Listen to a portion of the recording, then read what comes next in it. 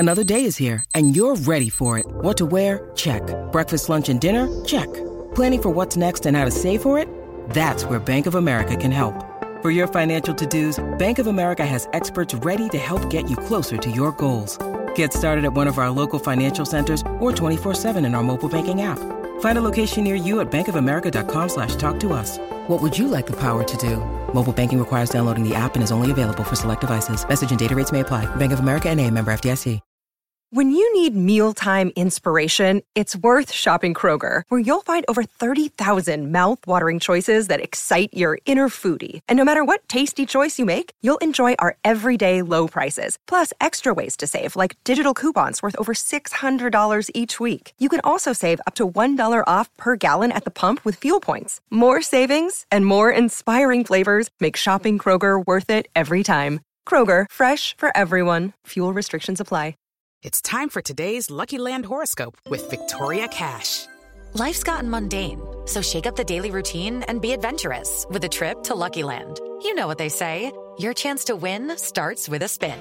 So go to LuckyLandSlots.com to play over 100 social casino-style games for free for your chance to redeem some serious prizes. Get lucky today at LuckyLandSlots.com. Available to players in the U.S., excluding Washington and Michigan. No purchase necessary. VGW Group. Void where prohibited by law. 18+. Terms and conditions apply.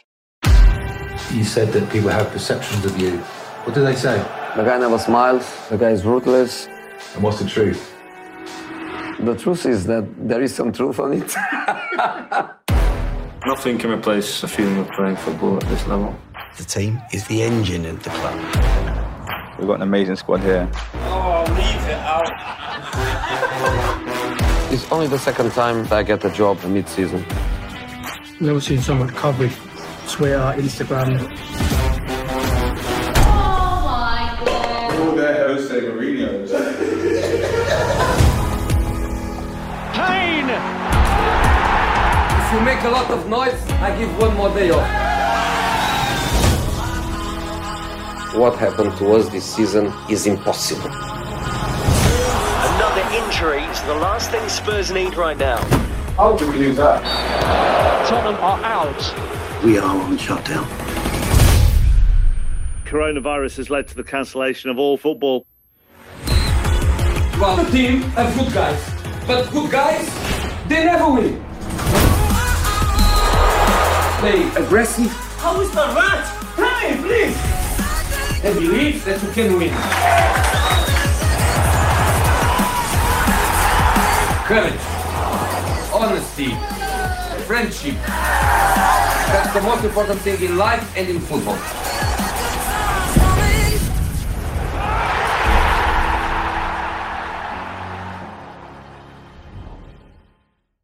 Hello and welcome to The Last Word on Spurs. You can find us on Twitter at Last Word on Spurs. We're on Instagram at Last Word on Spurs. And of course, we're on Facebook too at Last Word on Spurs.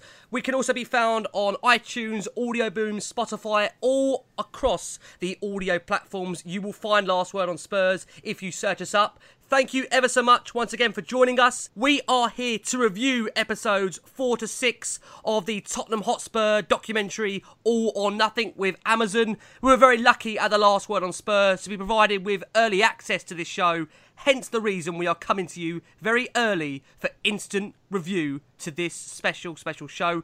Delighted to have with me 3 of our regular panel on The Last Word on Spurs to look back at these episodes. So, without further ado, Lee McQueen is here. Lee, how are you? Very well, thanks, Rick. Really, really well. Another 3 explosive episodes to review and look forward to. And it's fantastic, the insight that we're getting. So, looking forward to the show. Indeed. Delighted to also have alongside Lee, we've got Jamie from the Daily Hotspur. Jay, how are you? Yeah, very well, thank you, Ricky. And really looking forward to looking at these 3 because obviously a lot of content was in there. So, really excited for this one. Fantastic. And we're also pleased to be joined twice in a week.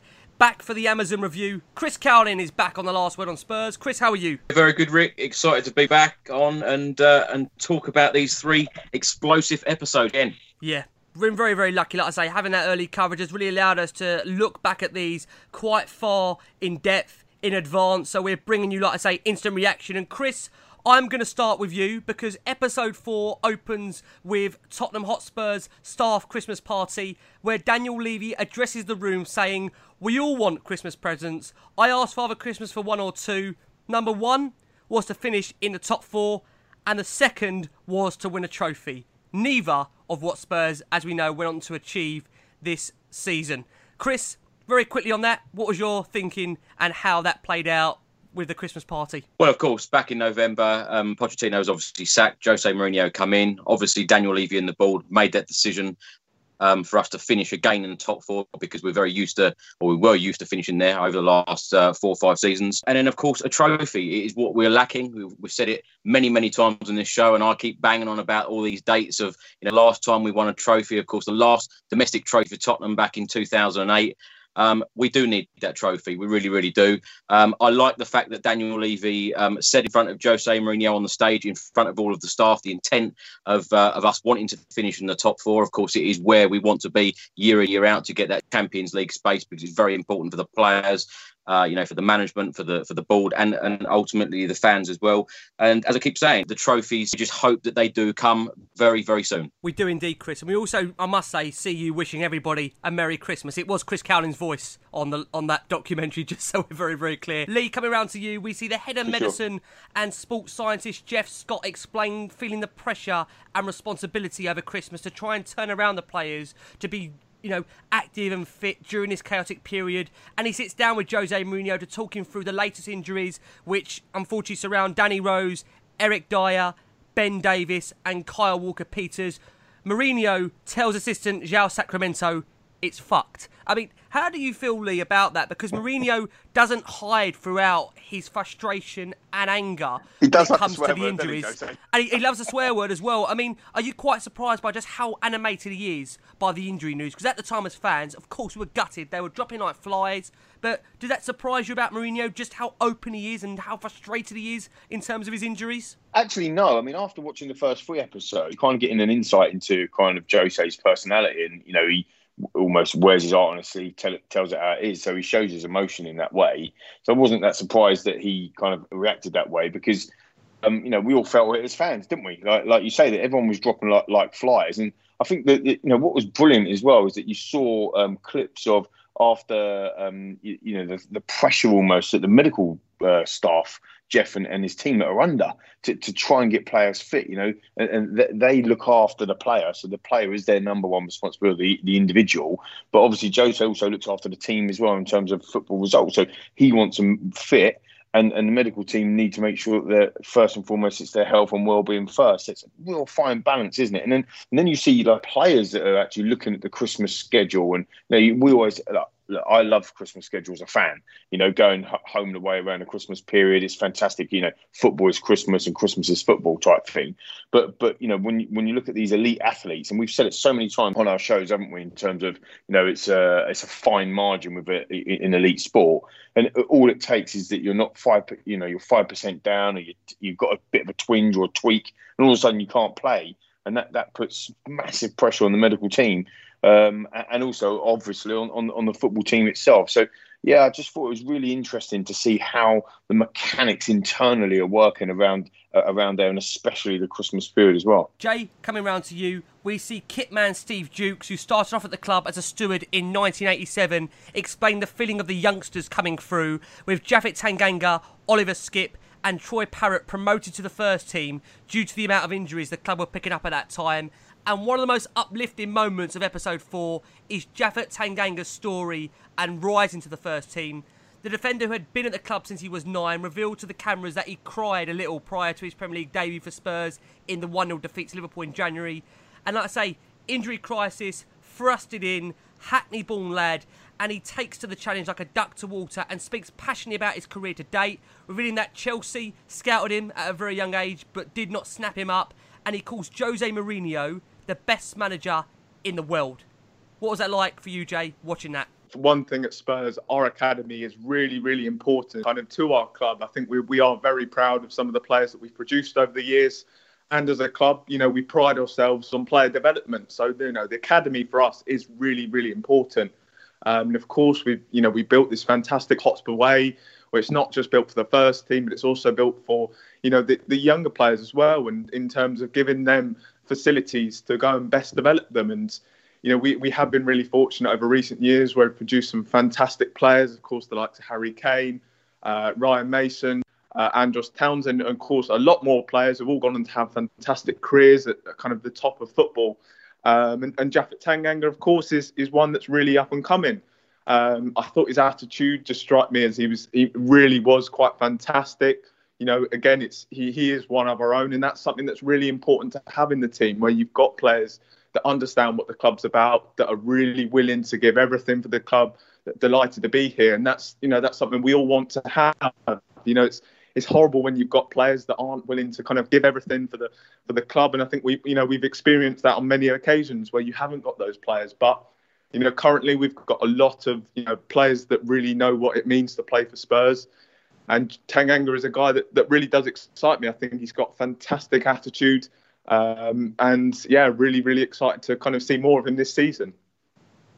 And Chris, coming back round to you, as Jamie mentioned there, the rise of Tanganga, and we also saw that the teenager during a lunchtime break, they're at school, a lunchtime break, sitting there eating away. Heung-min Son is giving him a nudge saying, you're going to sign this big money deal. And Japhet is pretty much kind of saying, look, no, I don't know what's going on. He's kind of avoiding the subject, much to the amusement of him. And we see the celebrations, Chris, of Serge Aurier's 24th birthday, with Moussa Sissoko presenting him with a cake. It's very clear, Chris, that Aurier is quite well liked in that dressing room. What's your feelings in terms of how that played out? Because I just wonder whether that's maybe a reason why we aren't seeing his exit just yet. Of course, it's down to money, but he also seems to be quite a popular player in that dressing room. When we spoke about it last week, about the first 3 episodes, and Jose then found out that Moussa Sissoko was, a very big influence in the dressing room. Moussa Sissoko and Serge Aurier are very, very good friends. When it was Aurier's birthday and Sissoko came in singing happy birthday, it just showed that they were very, very close. A lot of the other players then joined in afterwards, but I think Serge Aurier is one of those characters in the dressing room, and I think that's why he looked so disappointed in episodes 1 to 3 when Jose said that he didn't trust him to give away a shit penalty. But going back to Heung-min Son and Tanganga in the canteen, I love to see things like that. I think it's hilarious, the banter between the players. And at that point, hadn't even played a competitive game, so he was already sad about a new contract. So it is very obvious these things are brought up between players because they're all knowing about contracts of who's not got one, who's about to sign one, and who's going to be offered one. And Daniel's sitting there, Chris. Daniel's sitting there as well at the same time. Exactly. I just thought it was hilarious how the camera sort of panned Daniel Levy. So it panned around, didn't it? It's the sort of thing that all of us guys do as banter, sort of nudging one another and go, what about him? And, we're having a laugh about it. They're very normal people. And it's a situation that they must talk about, privately. So I love that the cameras picked that sort of thing up. And this is exactly why I was looking forward to this series, to just see lots of banter and lots of silly stuff happening like that and see how players are with one another. Chris, just sticking with you, I want to get your reaction to this before I move on to Lee. We see, Chris, the players discuss what it's like having to play over that Christmas period, and an emotive Jose Mourinho telling his squad his dog has passed on Christmas Eve, and that's the reason why maybe, they don't feel the warmth from him as much. And, the fact that, he's how emotional he is, and he doesn't stop swearing. I mean, Chris is a kind of guy that you can tell he's very brutal, and he very much kind of delivers the point straight. But he did seem absolutely devastated by the loss of his dog. He did, absolutely devastated. And if you think back that he was only at the club for just a month, things were very new. Players didn't know how to take him. Players didn't know, what he was going to come out next. As Lee said, he swears a lot. We've seen it, lots of times, him swearing and being in that way. But I've been very impressed with Jose Mourinho in episodes that I've watched so far. He's very touchy-feely with the players. He's very, very caring about the players. He knows when to say things. He knows when not to say things. Yes, he's very direct, but I think it's a good directness. Me in my life, I like people to be direct with me. Exactly where you stand. And I think that's a very good quality in certainly a professional football manager who has been there and done it and won everything. And that's probably why, because he is very good at man management, which has actually really surprised me during these episodes, I must say. But yeah, he did look absolutely devastated. Particularly when you've got one of your pets dying over that Christmas period, it must just be absolutely awful for him and his family. But he dealt with it in a very nice way. Harry Kane then asked him, what sort of dog it was, and you just felt really, really sad and really sorry for him at that time. Coming around to you, Lee, I think one of the things to pick up on this is that the most notable absentee from this docu-series so far, and we're on 4 to 6, and we can tell you, obviously, having seen 4 to 6 early on, that there's been no real mention about our record signing, Tanguy Ndombele. Now, I know we've done many shows on Tanguy recently, but admittedly, his fellow big-name arrival in terms of Lo Celso isn't really heavily featured also between these 4 to 6. And, bearing in mind, all that speculation about Ndombele's apparent refusal to play against Brighton on Boxing Day, the fact that they haven't included that, but we're going to come on to discuss Mourinho's explosive meeting with Danny Rose, are you quite surprised, Lee, just by how much Ndombele has been glossed over at this point? I'm not surprised. And again, like when we started reviewing these last week, I sort of said, it is the power of the edit. I mean, I think you see in these next couple of episodes that there's a lot of people talking about, we haven't seen Hugo, and that's been glossed over in terms of his his injury, and we haven't seen much of Lucas Moura and what happens. But actually, what they do is that they feature them in later episodes. So it might be that they're building up a story around Tanguy Ndombele a little bit more. And again, like I said, it's the power of the edit. They're not putting words into people's mouths, but what they're doing is they're editing it up so that they can actually have a good 10, 15 minutes on that individual if they decide to show. Look, Tanguy Ndombele is our record signing, so that's why we're really interested about it. But like you just said, Lo Celso hasn't really featured either.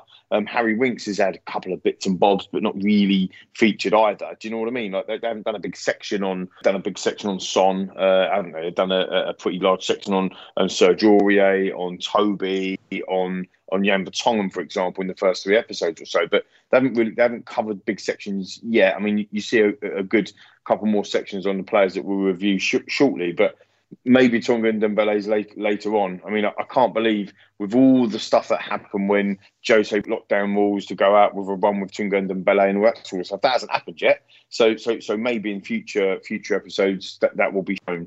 Or things to how that got there will be shown, if that makes sense. So I'm not overly surprised, if I'm honest. Okay. Jay, coming round to you, one of the snippets from that documentary that we have to discuss in episode 4 was Spurs playing a game against Brighton in which they fell behind in, and Mourinho explains at half-time there is a need for positivity and belief to turn the game on its head, and that's exactly what we do. Harry Kane leads by example in that second half, bringing Spurs back into the game, with Dele Alli also providing a beautiful finish in a 2-1 win.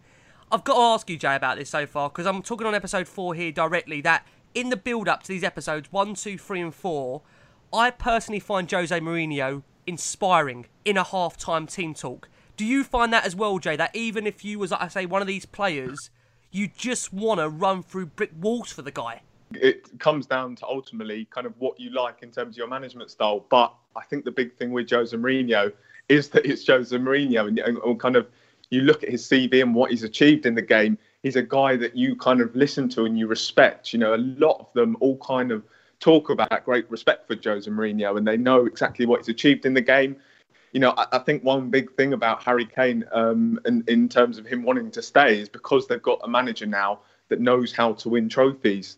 Everyone knows that this guy has that know-how, being able to try and get over the line with Spurs. So I think there is that real respect that it's Mourinho.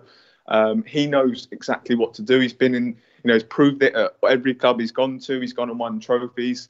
So yeah, of course, he's really got that respect. And I think ultimately, as I said earlier, it does come down to kind of, does that sort of management style fit with certain players? But I think at the end of the day, when you see what Jose Mourinho has achieved, I think it can be incredibly inspiring. And I think a lot of the players will be very excited to kind of have that opportunity to play under a manager like Mourinho.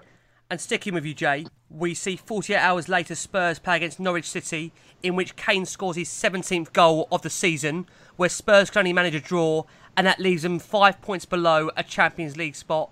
Kane explains that players are not robots and the guys are finding it hard to keep on producing intense performances in quick succession games. We see Serge Aurier and Moussa Sissoko calling family and friends to wish them a happy new year.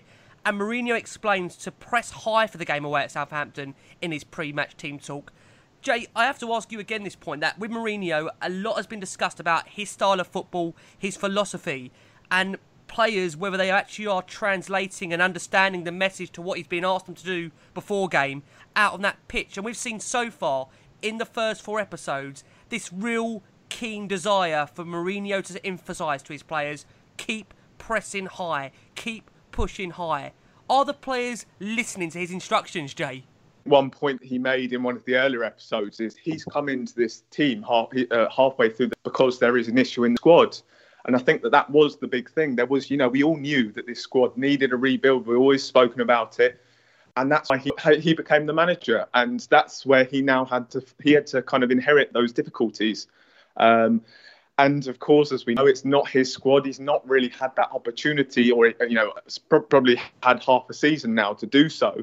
But he, at that period, he hadn't really had that opportunity to do so. So, again, it wasn't his squad. He had a lot of issues to manage with, and that's where that period when he just arrived was so difficult for him, because there were so many challenges to overcome. He hadn't really had that proper chance to kind of get to work with his players, to get to know them properly and understand them. So that's why that period, I think a lot of us were kind of quite understanding of the situation and wanted to give him that time. He's had that opportunity now. The next season, it's going to be really, really interesting to see, because, of course, as we know, he's going to make some signings in key areas. He spoke about wanting a better balanced squad. We're kind of giving him those players. We're giving him a right back. We're giving him a holding midfield, and hopefully a striker will come. But obviously, in that period, back in over the Christmas period, it was really, really difficult circumstances that he was facing. Chris, coming back round to you, we talk about there, like Jamie says, difficult circumstances being faced. It got even worse for Tottenham. Harry Kane suffered a severe hamstring injury on New Year's Day in that game against Southampton, the defeat, and he's the centre point of the episode. In the days following the injury, we see his teammates desperately trying to find out about their star striker. Dele Alli commenting, "Your heart sinks when a teammate suffers such a bad injury," and the episode peaks into the day surrounding the results of Kane's scan, when head of medical sports science Jeff Scott tells Kane he is set to face 12 weeks out through injury. It's clear Mourinho's squad are all deeply gutted for their acting captain, with Mourinho calling it a joke. We see the players speculate behind the scenes that the schedule is indeed the reason behind his injury, with us later seeing Hugo Lloris left stunned to discover Sissoko had also suffered an injury in the very same defeat at St Mary's. I mean, Chris, cast your mind back to that period. I remember also, I think you met Mourinho on that game at St Mary's afterwards, and he wasn't a happy man. But what was your feelings like reliving all that, Chris? Well, actually, you brought that up when I put that in the WhatsApp group, and all of us were very, very down. I was coming home from the game, very, very down. You're talking New Year's Day, we lose the game. You expect players to give 110%. Let me go back to a point just before this. Jose Mourinho said on screen, "I want to have these players finish the game exhausted." Now, when you think back to last season, some of the games, these players, weren't exhausted when they finished some of the matches. It was very, very disappointing. As fans, we want to see every single player going for 50-50 balls. We want to see players sprinting. We want them, giving 110%. Tanguy Ndombele would be a very easy target for me to say, Brighton away last season, he weren't even at 30%, let alone 100%. The players just weren't given enough. But going back to that point about Harry Kane, being, going off injured in that game, as soon as he touched his hamstring, as soon as he was limping off, you could see on the screen, the episode that we watched, Jose Mourinho's face just said it all. When I was in the stadium, all of the fans just knew. We all knew that it was going to be a long-term injury. You even hear in the episode of me saying if Harry Kane's going to be out injured, it's going to cause us problems. You then, Rick, say about bringing in a striker. Of course, that didn't happen. That was a key period of time for Tottenham to get a replacement striker in, and it just wasn't done. The season could have been different had that have been done. But such a shame, when you're without a player like Harry Kane for that period of time, it is, of course, going to cause you problems. And I think that sort of bit us because, you get rid of Llorente. We didn't replace him with players when we need them. Trippier went, we didn't replace him. And you must replace these players. And when as I say, when you saw Jose Mourinho's face of him limping off, he's thinking, my God, I've been here for a couple of months. It's just injury, problem. You just think, when is the guy going to get a break? All of us fans very disappointed, just thinking, oh, come on, this is a joke. He used that word himself. It's a joke. It was ridiculous. But very disappointing day. But it was all about what Tottenham were going to do in the transfer window, which, of course, as we know now, no. Not much at all. No, spot on. I mean, Lee, coming round to you, we see Jeff Scott, the physio, break the news to Jose Mourinho over Harry Kane's injury, and the Portuguese boss then relays the message to João Sacramento, who says, we're fucked. Mourinho explains if the young boys are ready, they bring a fear to the others, but it's a fear that he loves to have as the squad eagers the competitiveness. He's very keen to emphasise that point, that, he wants to have the young players in to bring that element of fear to the rest of the squad. And we see Japhet Tanganga is told he's going to face Liverpool, and he references his point ahead of that game, that Liverpool shouldn't be a normal thing, telling his squad they need to be mentally ready for the game. They need to be aggressive from the start, and they need to be ready to stop shots, to block shots. Lee, give us your reactions then to Harry Kane's injury and the build-up to that Liverpool game. You see it from the other side, because you're seeing the likes of Jeff, as you said, talking about the injuries, breaking the news. Harry as well, he's worried. You never see that before. You just see normally Harry Kane's injured, bottom of a Sky Sports ticker, breaking news, Harry's out for 3 months. You don't really ever see it from the other side. I remember Jamie, obviously you can reference this Jamie yourself, but Jamie's an elite athlete himself in terms of running. And when you're injured, it's the worst thing that can happen to you as a sports person. And you never really think of that. You don't really think of the human side of things, but we're getting to see that human. Harry's having to get the news broken to him, and he's like, oh, mate, I'm going to be out for ages. And then Jose's getting the news as well, and he's thinking, like you said, we're effed and all that sort of stuff. So it's really difficult. I remember being really critical on a few of the shows, and were critical of kind of the way Jose was saying publicly, without Harry Kane, we're nothing, and this, that, and the other. And we sort of saying, well, other people can step up, and other people can do that role. But when you see what was happening behind the scenes, you can kind of understand. Like Chris just said, it was just constant. Another kick in the teeth, another kick in the guts, another injury blow. I mean, to your star man as well, to your star striker, the fella that is your leader. We've already had our World Cup winning captain and our leader injured for that massive period of time, and then all of a sudden your captain goes as well, on top of the other injuries that you've already talked about. It's just, come on, give us a break. So, I thought it was really interesting to see the other side of that. And again, how much pressure the medical team are under. They've got to get, they've got to get it right. Their job is also to get the players fit as well, isn't it, Rick? So, it's really important that that they get that right. I have to say on Japhet, I think he's absolutely wonderful. What a brilliant story. And the way it was covered before his Liverpool, the fact that, his dad talked to him saying, it's massively, it's a really important game for you. And then he said, if I play well, it's going to change my life. And boy, did he play well. I mean, it was absolutely brilliant period. I think he played, was it 3 or 4 or 5 or 6, 4 or 5 games on the trot, and he was very, very good for us. Being thrust into that role. And I remember also getting we got a lot of pelters. Tottenham got a lot of pelters for the way we played against Liverpool, but we could have ended up nicking a point or winning the game. We had about 3 or 4 real clear cut chances in that game. And remember that Son effort. For example, in the actual game against Liverpool, even though we lost the game, but Japhet was brilliant. The way that they pulled the story together on Japhet, I thought was excellent, and fair play to him. He's one of our own and wanting to do fantastic. Now, we see Mourinho explain at half-time there's no space for disappointment during the game against Liverpool, and the team must keep their concentration. The defeat meant Spurs slipped to 8th in the table, 9 points below Chelsea. The team praised Japhet Tanganga, as Lee mentioned there, with Danny Rose telling him that he was unbelievable. We then see Dele Alli later in the show ask the physios what their favourite chocolate bars are.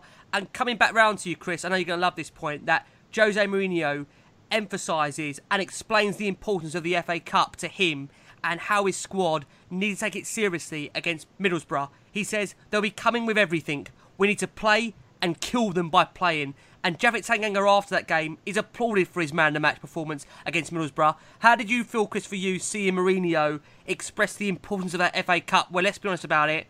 The previous managers we've had haven't always taken the competition seriously at that stage. I love it. That is exactly what I want to hear from a manager. You know, with all these games we've got coming up, and certainly with this new season that we've got coming up, you know, I want a manager to be going for these trophies. You know, he wins trophies. He's won it everywhere he's gone. And, you know, for a manager to come in saying that the FA Cup is very important to him is music to my ears and music to a lot of Tottenham fans' ears, because we need a trophy. You know, I keep going on about it again and again and again on every single show about needing a trophy. But, you know, if Jose Mourinho is not the man to bring Tottenham a trophy, then who is? Because he knows how to win these trophies. As I say, he's done it before. But to come into Tottenham and, you know, last season, I don't know, you know, call me stupid, but every single year when we play in the FA Cup or the League Cup, I always think this is our year. Every single year I do it to myself. Because this year, you just think... this year. Year ends in one, Chris. It's definitely this year, mate. It has to be. It's the year ends in one, mate. Come on. It's, you know, it's got to happen. You know, when you think back, and I know I say this a lot, when you think back, 1991 was the last time we won the FA Cup against Nottingham Forest. Gary Mabbott lifted the FA Cup. It just seemed crazy. You know, nearly 30 years ago. It's absolutely madness, that stat.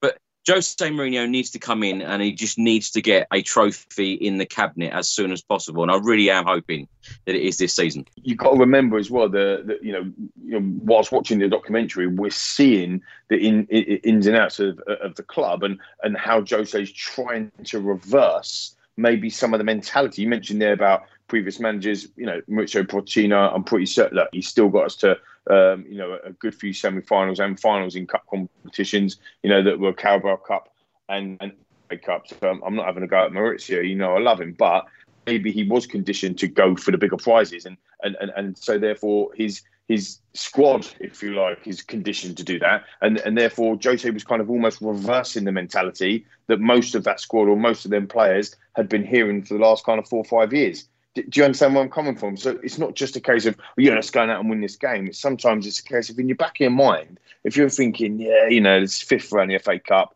it's not as important as the next game in the Premier League. You're not going to give 100, like Chris said earlier, you're not going to give 110%. So, you know, Mourinho's got a massive job there, as I think we've all worked out anyway, that the mentality in the football club, the mentality with the players, the mentality with the staff, the mentality with the board, the mentality with us fans, you know, we almost expect not to win. And he's got to turn that around. And I just found, again, I found that fascinating. I keep using that word, sorry. But I found it fascinating to see how he's going about changing that mentality. Can I just say as well that the opening scene of episode 4 starts with Jose's team talk, with him questioning the players. And he said, how many have won the FA Cup? What are you going to do? You know, how are you going to be ready to win the FA Cup? He's questioning the players, you know, within a couple of at the club.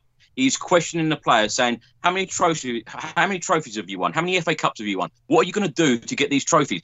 This is exactly what we do as fans. We're always questioning, saying, you know, what are our players doing? So true. This is exactly what I want to see, and this is exactly what I want to hear. And that's why I'm so impressed so far of what I've seen of Mourinho. And, you know, if he doesn't get us a trophy soon, then I will be amazed. Yeah, well, if he can't do it, Chris, probably, I don't know who we turn to next. But just to finish this episode, you know, we see Mourinho at the end of it, the very end, tell Sacramento that he has spoken to Eriksen and that he knows by the end of the season he'll be gone. And in his head, he would like to leave now. And Daniel Levy understands that it looks a very bad signal for the club. The size of Spurs, for Eriksen's quality to leave the club on a free, it doesn't look good. And that is the way episode 4 closes. We are going for a very quick break. When we return, we're going into episode 5. Do not go anywhere. Jay, coming round to you to open up episode 5. It kicks off with a real bang, as we see the January transfer window open and cracks beginning to appear in Mourinho's early months. We see Spurs chairman Daniel Levy saying he reads every email from supporters but insists his critics have no comprehension of how hard it is to complete a transfer. Levy's pragmatic approach in the transfer market, particularly in comparison to some of the club's top 6 rivals, polarises fans, and he's often accused of putting the business side ahead of the club, the success on the pitch. Now, in the summer of 2018, I think many will know this already, Spurs became the first Premier League club since the introduction of the transfer windows not to make a single summer signing, but they broke their transfer record to sign Tanguy Ndombele last year and have already signed 3 players during this off-season.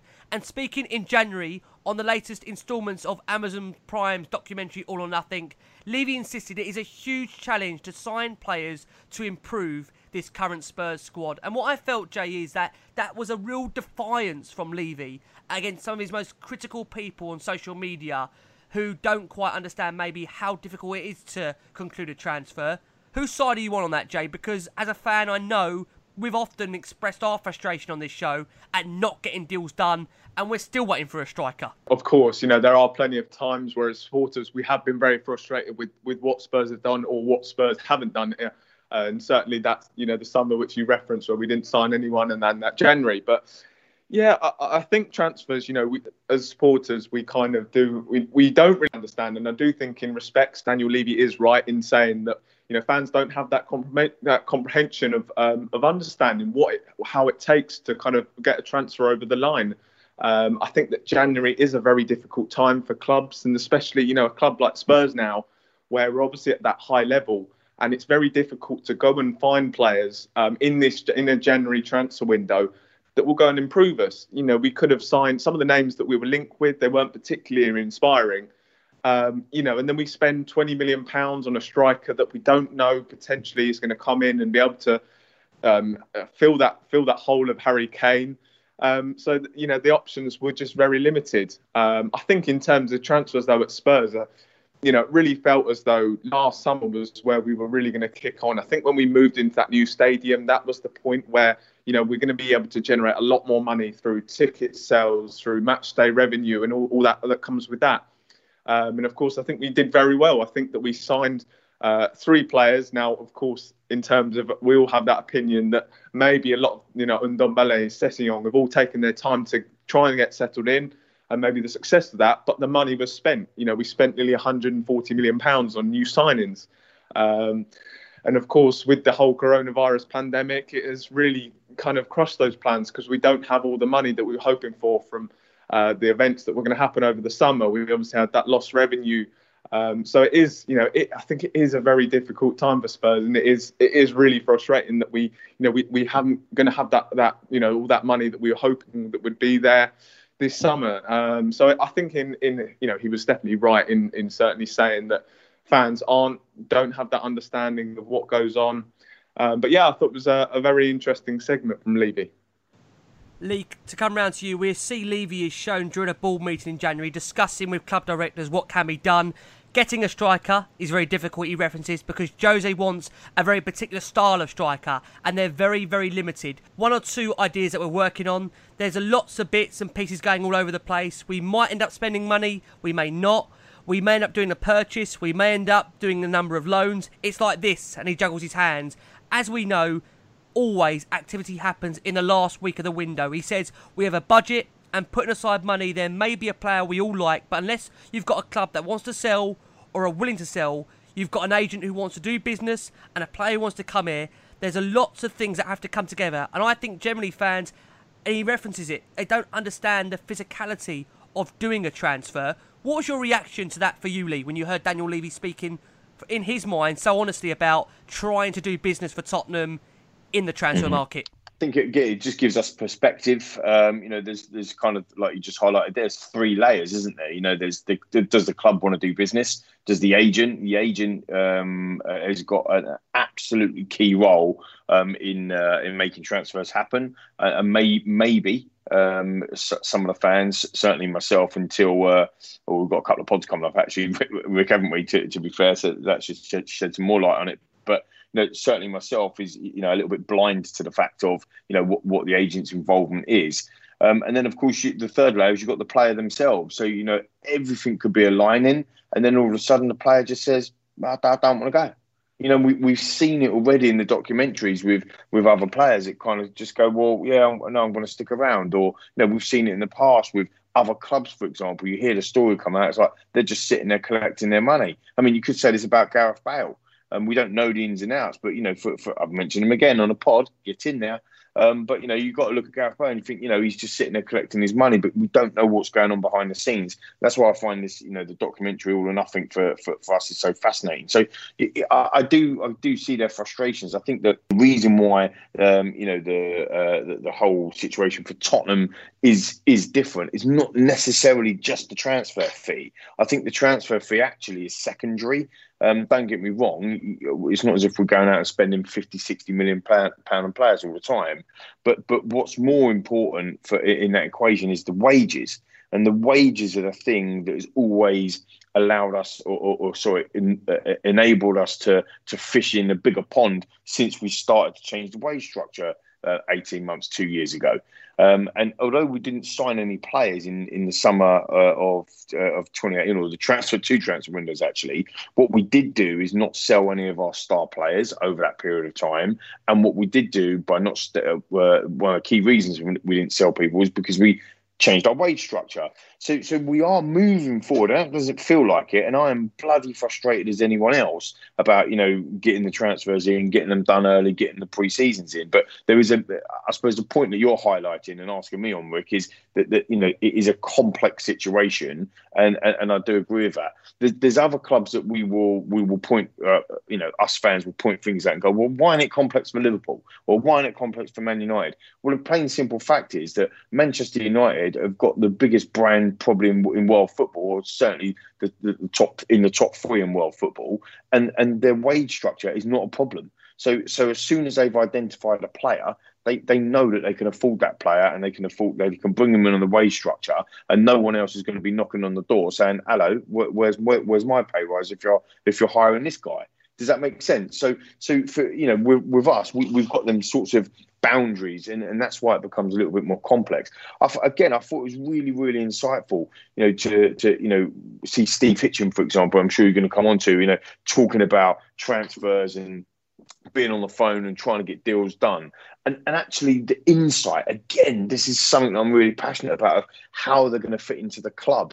You know, a lot of people have given the club a lot of stick for signing Tanguy Ndombele, for example, about his attitude. But you can see in this documentary that we do go into the players' behaviours, the players' family life, how well grounded that they are.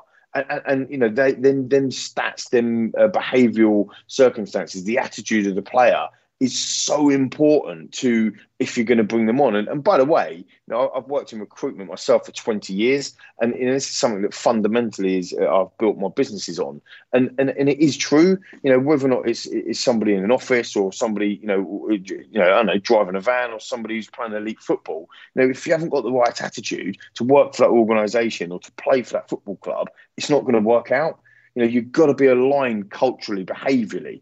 Are you with me, Rick? So I thought it was really insightful and really important to start to see them things. So sometimes we go, we've seen this fellow on FIFA, he's amazing, like, let's get him in. But if values don't sit with the way the club is run, or if it's a wage problem, or if it's a transfer problem, or if it's the agent don't fancy wanting to do it, or if a club don't want to sell, or his behaviour, his attitude's not right.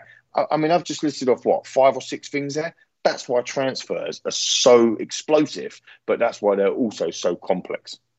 Totally agree. And what I did actually find really fascinating was, during that section, was we saw Eriksen, Davis and Kane joke that Harry Kane's right boot is worth 200 million when he hasn't got a hammy. Brilliant. I thought it was a great little section there, because, you know, I think it was Davis saying, you know, what's the harm in letting players develop? Why do we always have to go and make a transfer? Why can't we let players progress naturally, give them the chance? And they were saying that, weren't they? They were talking about that, like we talk about it, like us fans talk about it, like, come on, why can't we just have that development? And, you know, they are in that bubble. They are them players themselves, and they still think the same things. I totally agree with you. I thought it was a brilliant part of the documentary. It was indeed. Chris, coming round to you, we see Steve Hitchen, who is named the Technical Performance Director, has been working as a director for football of some time, and he's also interviewed about transfers at the club. He says the January transfer window is the worst window.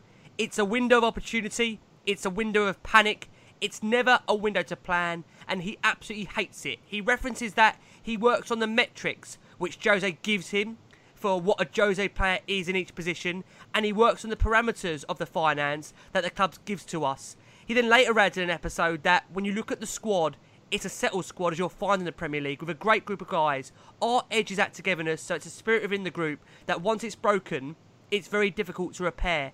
I think what's also very interesting, Chris, is that he said the club has been in a position for probably 12 months, taking away the Champions League, where we've known we've had to rebuild this team. We just feel this is a time for some players to move on and some new blood to come in. What was your reaction, Chris, to Steve Hitchens' interview there? I agree with him about the January transfer window. It is definitely the worst window. You know, a lot of teams do panic, a lot of managers do panic, and perhaps some of these deals that are done through pure panic. But he also said that players that are now attracted to the club are very different to what they were 5 years ago. And going back to the point that Jamie and Lee spoke about Daniel Levy. Daniel Levy also said, and I've written down this note. I quote Daniel Levy. He said, "I get very frustrated at the end of a transfer window if the team isn't in a better position than when we started." I can see why lots of Tottenham fans get very frustrated with Tottenham Hotspur Football Club and Daniel Levy of not spending, much money in transfer windows. It's such a shame that this Amazon documentary didn't have more of Mauricio Pochettino in it, because I would love to have heard from Pochettino about transfers. I would love to have heard his thoughts on not spending a penny for 518 days, because, of course, all of us Tottenham fans, you and Jamie in particular on Twitter, you're putting out content every day saying about Tottenham are being linked with this player, Tottenham are going to sign this player next week, etc., etc. Lots of these rumours don't actually materialise, and we don't actually sign players. But fans will be very frustrated because all we keep hearing is that, there's more stadium events, extra income coming in. Daniel Levy's the best paid chairman. We're the 8th richest club in the world, record profits. You just keep hearing it again and again and again. And as Lee said, if why Liverpool signing these players and why Tottenham not signing these players. Bruno Fernandes, for example, going off to Manchester United. They've just signed Donny van der Beek as well. Look at Chelsea. Look at the deals that they're getting done. When us Tottenham fans constantly are being told that it's very difficult, by Daniel Levy, it's very difficult to get deals done. You need to get the agent to agree this. You need to get the teams to agree this. Well, all the other teams are doing it. And when we are in key positions and when we finish runners up in the Premier League to Leicester, that was at the time when we should have been investing. That is the time when we should have been putting serious money into the squad and making us Premier League contenders. 1st of June last year, Champions League final. You don't get bigger than that. We have to build on that. Yes, we spent money in Tanguy Ndombele, but over the years, when you go back, even 5-10 years, some of the transfer windows have been very, very poor, and some of them have been non-existent, and it's just simply not good enough. And when you've got a club like Tottenham Hotspur Football Club, where we're thinking about trophies all the time, Jose Mourinho's come in. Yes, he's talking about winning the FA Cup, but really, us fans, we want the ultimate prize. We want to win the Premier League. We want to win the Champions League. We want to go big. And that is why it was such a great event last year of us reaching that Champions League final. But if you realistically think, when are we going to go for the Premier League and spend serious amounts of money? Because, as I say, we just keep hearing about all this money keep being, put into the club, and Daniel Levy being the richest paid chairman in the Premier League. So I can see why a lot of the fans are very, very frustrated, and when we don't spend money in all that time. And I'm just hoping that when you've brought a manager like Jose Mourinho in, you are now seriously going to back him and give him exactly what he needs to focus on the job that he wants to do. I think it's a great point there, Chris. You mentioned that it was a real shame that we didn't see Mauricio featuring more of these particular sections about transfers, about targets, about what he brought in, because it would be fascinating to see just if what Daniel was saying there that Pochettino was in agreement with. But last January, Spurs subsequently we did sign Gedson Fernandes on an 18-month loan deal from Benfica with an option to buy him for around 15 million euros. We're led to believe that's still there. That still can happen. I very much doubt it, but who knows? Football's got a way of surprising. That can stay there, mate. Not being funny. That can stay there. we also come on, 50 million. Yeah, no, it's true. I mean, we also saw the arrival of PSV Eindhoven winger Steven Bergwijn for roughly 25 million. And the episode then goes on to show Spurs take on Watford, where they slipped to 8th in the table by only managing to secure a point thanks to Paulo Gazzaniga's penalty save. and the fact that we hadn't scored in 3 of our last 5 Premier League matches. The ball, of course, in that game, only a fraction from going over the line in what would have been a huge win for Tottenham.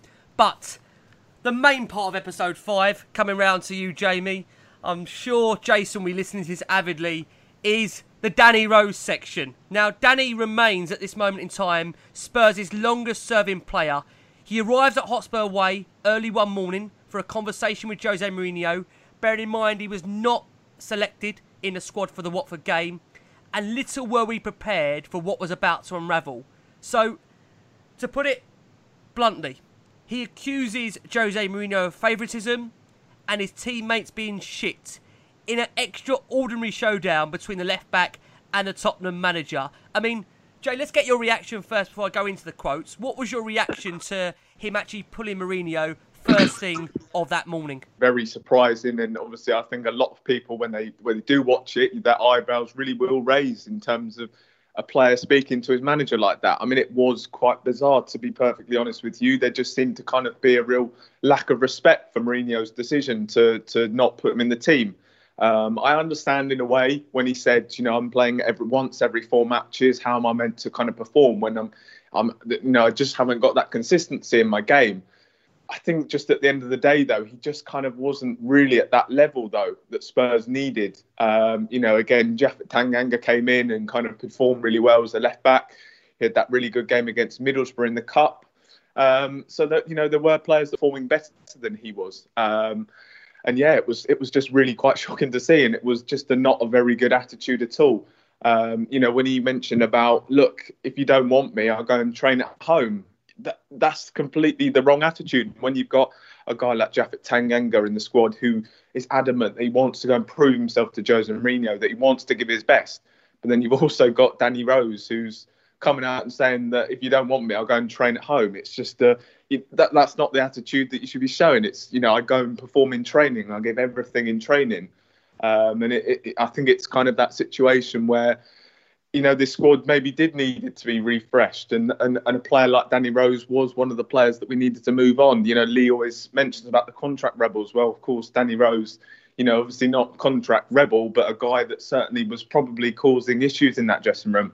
If he's willing to speak to his manager like that, I'm sure he's a guy that will go behind the manager's back and kind of cause issues in the dressing room. And I think Danny Rose probably was one of the issues in that dressing room that's caused us to kind of not be the team that we once were, in terms of we just lost that kind of that togetherness, that belief in the club, in the team. So yeah, it was a really quite shocking moment that. And yeah, I think a lot of people now, it's really is the time to permanently move Danny Rose on. It doesn't surprise anyone, I think, that Danny Rose hasn't reported for pre-season training so far as we understand it to be here in the Last Word on Spurs. It'll be interesting to see if Danny does report back to pre-season for training for Tottenham, because, Lee, coming round to you, I mean, just to emphasise that point again, that this is the morning after he was left out of the squad for the second game in a row. He requested the meeting from Mourinho. I say requested. It was almost like, can we have the meeting now?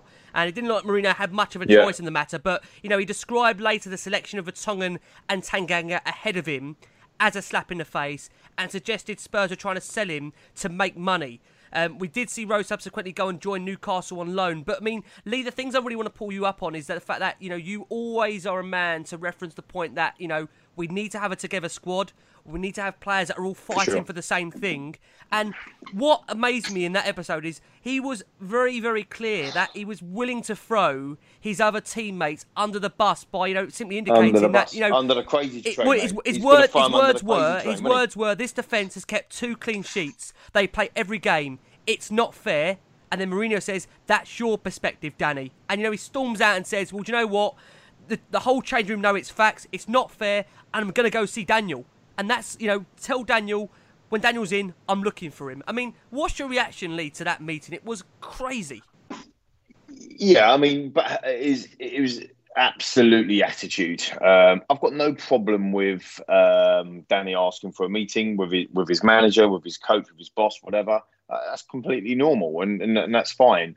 I think the way he went about it became quite confrontational quite quickly, and that was on Danny's part. I have to be honest.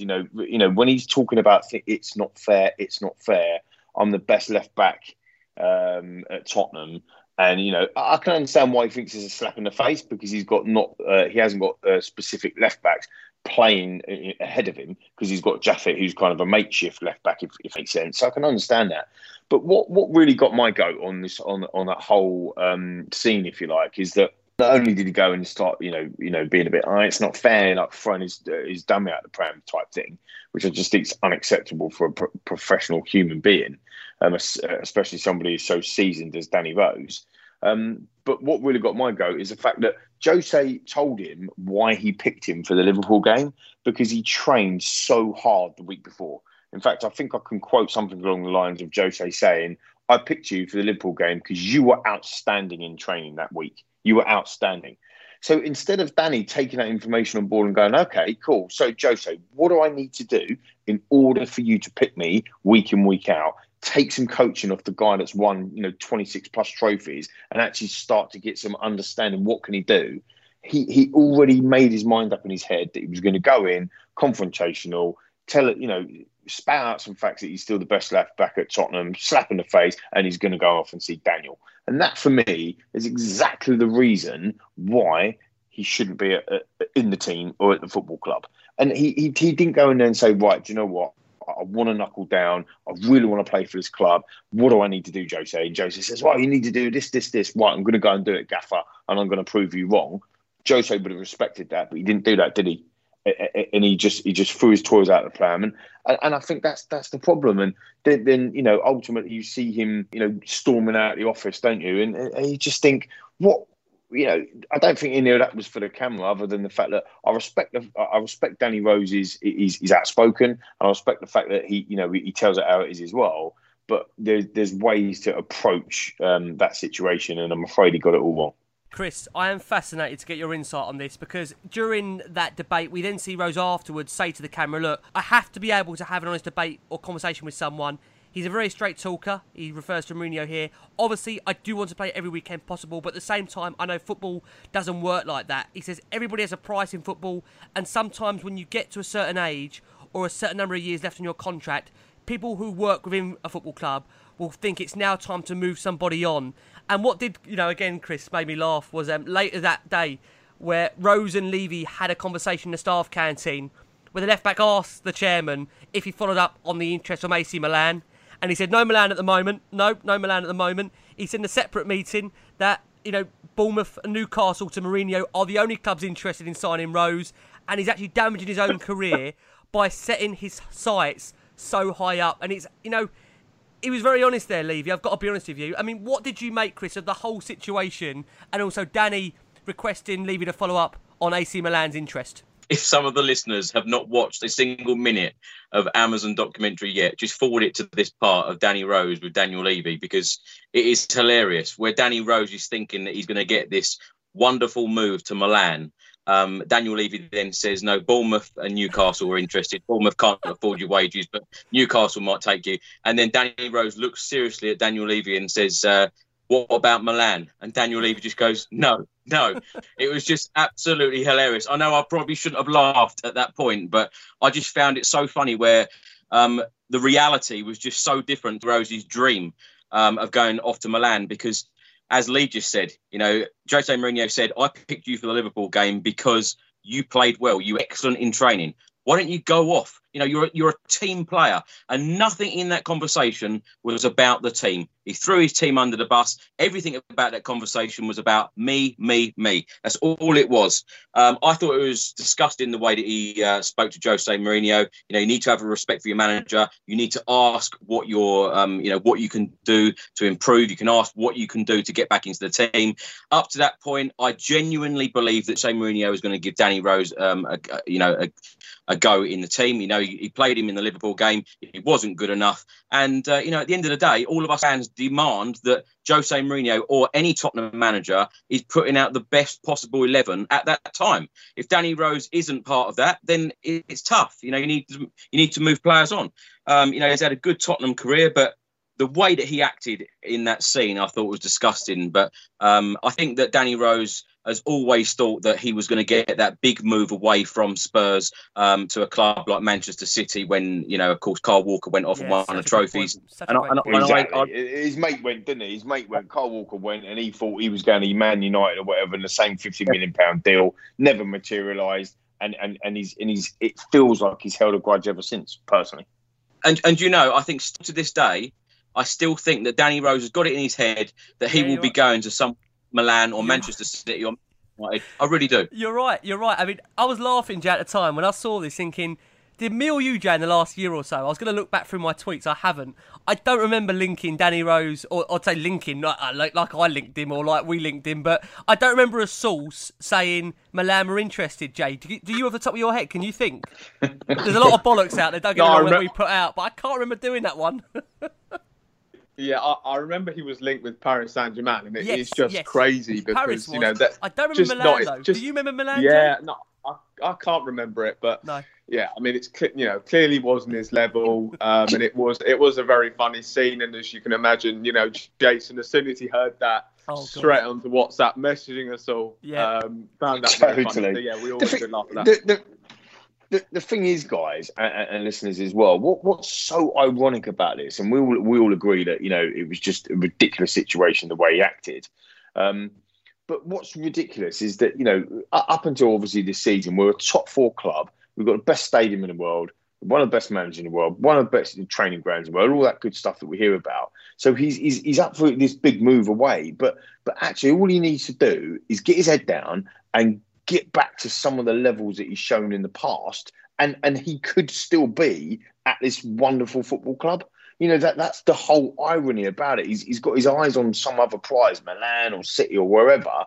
And actually, that the dream is Bournemouth and Newcastle. No disrespect, but look at the contrast. But actually, if he got his head down and worked his nuts off, like Jose was basically telling him to, then he could be in the team. But he, like you say, he's threw his teammates under the bus, telling them that they're shit. I mean, and this is a guy who is sitting there going, "Oh well, the rest of the teammates are shit. They're shit in training. They ain't kept a clean sheet." And then he's sitting around having breakfast with them. How do you think he's influencing them individual players? You've got players that are coming in like Japhet Tanganga. Yeah, I want to be amazing. Then you've got Danny Rose sitting there eating breakfast with him, saying, "Oh man, this is shit." Do you see what I mean? Like, of course, anybody that works in a team at any level will understand that is not good. Surely that is not good. We've got to be able to come to an agreement with Danny to move on. And I have to say, I think he's been a wonderful player for us. Certainly 15, 16, 17, 18 seasons was absolutely brilliant. He become the best left back in the Premier League.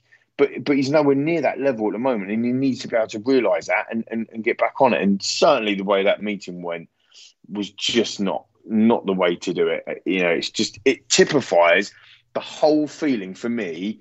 And again, wonderful insights, but it typifies a whole feeling for me since we lost the Champions League final. That scene for me just typifies the club, and that's what Jose's working against. He's got to change that mentality around. The left-back wasn't the only player looking to leave the club in January, with Christian Eriksen having a meeting with Daniel Levy and Jose Mourinho about his desire to leave for Inter Milan during a time when Spurs were really struggling with injuries. We see Eriksen meeting with Levy and Mourinho in the manager's office. The chairman tells the Dane that the club have never wanted him to leave, later revealing that he'd offered to match the wages by any other club that would come to sign him, in an attempt to show Mourinho that Eriksen's decision to leave was not motivated by money. And this is what actually he said. He says, "Look, I said to Jose, I just want to make it clear from now, Tottenham's viewpoint, I've always been consistent here, is that we don't want you to go. From a financial viewpoint, I've always said to you, whatever another club is offering, we'd do exactly the same. So there is no doubt in your mind that your reason for leaving is not a financial one." Do you think for you, Jay, that was quite important for Amazon and for Levy in this case to get that on camera, by the token fact that it wasn't about money, it was never about that, it was the fact that he just wanted a new challenge? Well, one thing that we've certainly, we've moved away from, and that is really, really good now, is that we've been able to keep hold of a lot of our best players. Over recent years, maybe 10 years ago or so, we always lost our best players, and that's something that has changed. And we have been able to keep hold of our best players. So that is something that's really nice to see. You know, we've been able to keep Son, we've been able to keep Harry Kane, and that's something that has changed at Spurs. And, you know, because we've gone up to that next level that the club have taken us to, you know, by building the training facilities, by building the best stadium in the world. You know, we now have that capability. And of course, we're able to attract a manager like Jose Mourinho. We're able to offer them bigger wages. So, you know, I think in that respect, the club do deserve a lot of credit for taking us to that level where we now no longer lose our best players. But look, on the Christian Eriksen situation, you know, I remember touching on it a long time ago before it even happened. It's a situation that I do hope that Spurs go and learn from now, because as soon as Christian Eriksen kind of indicated to them when maybe they started talks over a new contract that he wasn't going to sign that new deal, that's when you've got to kind of maybe think to move him on, because we lost out on a lot of money. You know, we needed to rebuild the squad, and Christian Eriksen, who's got 2-3 years worth of contract, you know, that's a guy that's worth potentially nearly £100 million, if not more. And Spurs lost out on a lot of money there and a potential to go and rebuild. So I do hope that kind of when we have that situation where a player is adamant that he's not going to sign that new deal, that we go and maybe think to move them on sooner. You know, towards the end or that last year or so with Christian Eriksen, especially that last season, there was a lot of times when he really was a passenger. And then, of course, he became a complete passenger for the half season that he had last season. So, you know, we missed out on a lot of money. We missed out on a player that kind of didn't really look committed at times. And as I said, it's, you know, hopefully it's a situation that we don't find ourselves in again, that we learn from, that when a player wants to leave, that we look to move them on sooner. Chris, coming round to you, I think it's very clear the relationship between Eriksen and the club is a good one, and any rumours of this kind of falling out beforehand were completely untrue. Levy makes it clear the decision to let him go was a real reluctant one, and the delay was simply to get a fair price in order to find an adequate replacement during a spell of a multitude of injuries for Tottenham. But what I wanted to ask you, Chris, alongside Eriksen, I want you to have your view on that, is also Harry Kane's comments, because Harry has been increasingly linked with the idea of leaving Tottenham in this last kind of year, 18 months. And his response to Christian Eriksen's departure, it did seem quite poignant to me. He said he wanted a new challenge. You can't blame someone for wanting to try something new. And, you know, if Spurs struggle this season, I just wonder, Chris, do we kind of fear that Kane feels that kind of same way in the future? What's your thoughts on that? You know, you can't blame someone for wanting a new challenge. Exactly right. Christian Eriksen wanted a new challenge. I thought that Daniel Levy actually came across very well there. I was very impressed with him and Jose Mourinho sitting in the room with Christian Eriksen. And I was very pleased that it wasn't about the money. You know, Christian Eriksen wanted a new challenge. Fair enough. All of us in life, we all want to go off and do, you know, something else. We all want new challenges in our life from time to time. And Christian Eriksen was at that point. I'm not surprised, really, because think about, you know, I'm going to say about trophies again. You know, when we haven't won trophies, all of these players have left. Christian Eriksen, Jan Vertonghen, Pochettino. You know, the list is endless, really, of all these players.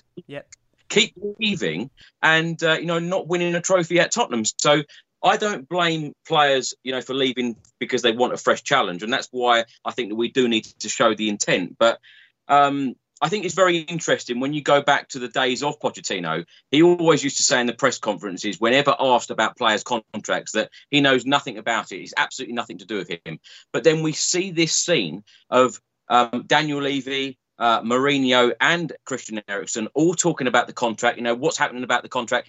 And I think it's very, very important for a manager to be involved in those discussions, because it was obvious that Pochettino was never involved in these situations before. And that's why I think that it's a shame that we saw so little coverage of Pochettino as our manager in this Amazon documentary. But the relationship with Jose Mourinho and Daniel Levy so far in this documentary, I've been very, very impressed with it. You know, a lot of people, and I said this last week, a lot of people thought that their relationship wouldn't work, but they seem to be in each other's pockets every day. You know, from the way the documentary comes across, and, you know, it might be the power of the edit, but the way it comes across, that those two are very close. They talk about absolutely everything. They talk about players. They talk about players not playing, players in the starting lineup.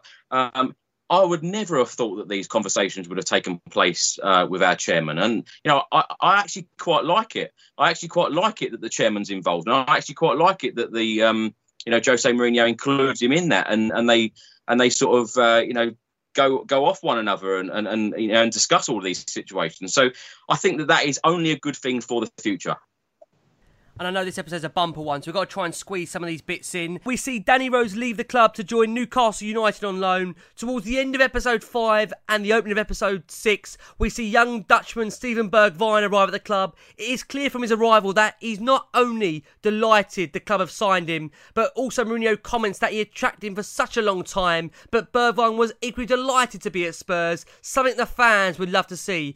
Whilst having his medical, we see one of the club doctors comment that Man City await Bergwijn in his first game, with the youngster saying he'd only ever faced teams like that on the PlayStation. Unbelievable stuff. Fans are given a glimpse of what it's like in the early days for the new signing, which entail Bergwijn on a house hunt in London, joined by Michel Vorm. The youngster tells the club having somewhere his family can stay is absolutely crucial for him, as if you weren't warming to him already. With these series spanning 9 episodes, the opening chapters certainly set the rest of this series up rather well. A reoccurring theme throughout All or Nothing so far has been Mourinho's attempts to make Spurs more nastier.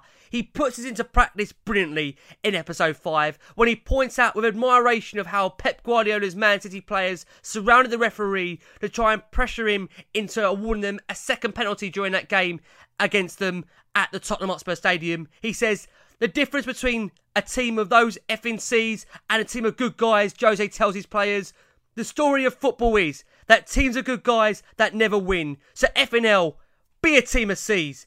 He then highlights which City players are on yellow cards, encouraging his team to get them sent off. And in the second half, City left-back Zinchenko is given a second yellow card and Spurs win the game 2-0. What did you make, Lee, of that scene there and how Mourinho is urging his players to be more nastier, to be more dominant, and of course, be more C's? Again, it might be parody edit some of the stuff we're seeing, but still, I say, my word again, fascinating. But it's fascinating to see because he's literally given them, like you mentioned earlier, you asked Jamie earlier, do you think the players are, following the orders or following the instructions? We wanted to get people nastier. Song gets sent off. A couple of in the previous episodes, in episode 3, sorry. And then, he talks about kind of being nasty. He talks about, recognising. He bangs the board, doesn't he? He's got the board up with the pitch on with where the Man City players are playing. And he bangs the board. He's on a yellow card. Walker's on a yellow card. Zinchenko's on a yellow card. And he hammers that home. And then lo and behold, they go back out there and Winks has a blinding bit of pace in that game and draws the foul in and Zinchenko gets sent off. And it's kind of like, that's so bizarre, isn't it? Like he was literally, so I do think they are following through with the messages are getting through. And, that tactical and the game plans and that sort of stuff, it is, you can see in this episode, certainly against the Man City game, I think, again, from memory, I think we got battered in terms of possession, didn't we? Absolutely battered. We were defending for our lives, doing the low block, all this anti-football stuff, probably had 15% possession or whatever it was, but we won the game 2-0. And like you say, Zinchenko got sent off. So, it is the insights into how things are going and what he's trying to do. I can't have anything more than respect for Jose Mourinho. I have to say, I'm like Chris, I'm massively impressed with how he's come across and what he's trying to do. I mean, swearing a lot, definitely using the C word floating about it ain't great for me personally. But from a point of view of what he's trying to get over into the players, he's trying to drill it into them, and that's his way. Hopefully we'll see the fruits of that labour this season for sure. Yeah, just to finish up on it, so I want to just give this an opportunity for both Jamie and Chris to comment on that. Jamie, coming round to you, how did you feel seeing that from Mourinho, the impact of that team talk and how the players, I asked you earlier about, are they listening to him? They clearly were listening to him on the back of that reference point. At this point, they had that opportunity to maybe work under him a little bit more. And again, it's Jose Mourinho. And when he comes in with that sort of respect and that, his CV of having won so many trophies, he's a guy that you go and listen to. And I guess that, it was really quite funny, actually, as Lee pointed out, when he was listing the yellow cards and they go and listen to him in terms of, and Zinchenko obviously gets sent off. And that kind of is a sign that they are starting to listen to him. I think, it was going to take a while for him to come in and put his stamp on the team. And I'm sure that will only get better now that we're kind of bringing in players that he'll want and fit the team. And he's had that opportunity to drill his message in. But yeah, it's been really interesting to kind of see them starting to learn his different ways. And hopefully it just continues to get better. And that Man City game was obviously a fantastic moment in the season. And I'm sure, as we saw in the second half, we ended up scoring 2 goals and won the game. So clearly they are starting now to maybe listen to his messages. They're starting to understand him. I think, towards the end of the season as well, with the Leicester game, that was a perfect Jose Mourinho performance where, maybe we didn't have a lot of possession and we defended extremely well, but we went and scored 3 goals on the counter-attack. And it does feel as though, they are learning his messages. And as I said, it's been really interesting kind of getting an insight of those team talks. Chris, coming round to you, just to give you the opportunity just to comment on this thing, because it is quite, again, I mentioned that point earlier, poignant scene in this documentary. For you, did you enjoy seeing that team talk from Mourinho? Because I haven't actually asked you yet. For you personally, are you feeling inspired, Chris, watching him deliver some of these team talks? Because for me, I would love to be playing under this man. I'd absolutely love it. I absolutely loved it, I must say. And if you think some of these players in the dressing room, they would be in absolute awe of a manager like Jose Mourinho coming to Tottenham, because what a real coup it was for Spurs to get, someone who's been there, done it and got the T-shirt. And like Steven Bergwijn said when he signed for Tottenham, a game like Tottenham v Manchester City, he plays on the PlayStation. He would have seen Jose Mourinho on the PlayStation, growing up as a young kid as well. And, now actually to be playing at one of the best stadiums in the world against the Premier League champions for one of the best managers in the world who has been there and done it.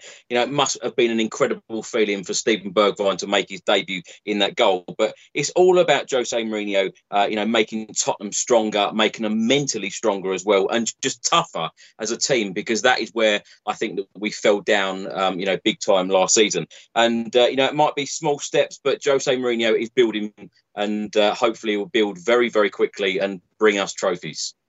I hope so, Chris. These trophy talks, it's got to happen, isn't it? We keep saying trophies. We keep mentioning the word trophies. All I hear on Chris Cowling on this documentary is bloody trophies. Come and deliver some, for God's sake.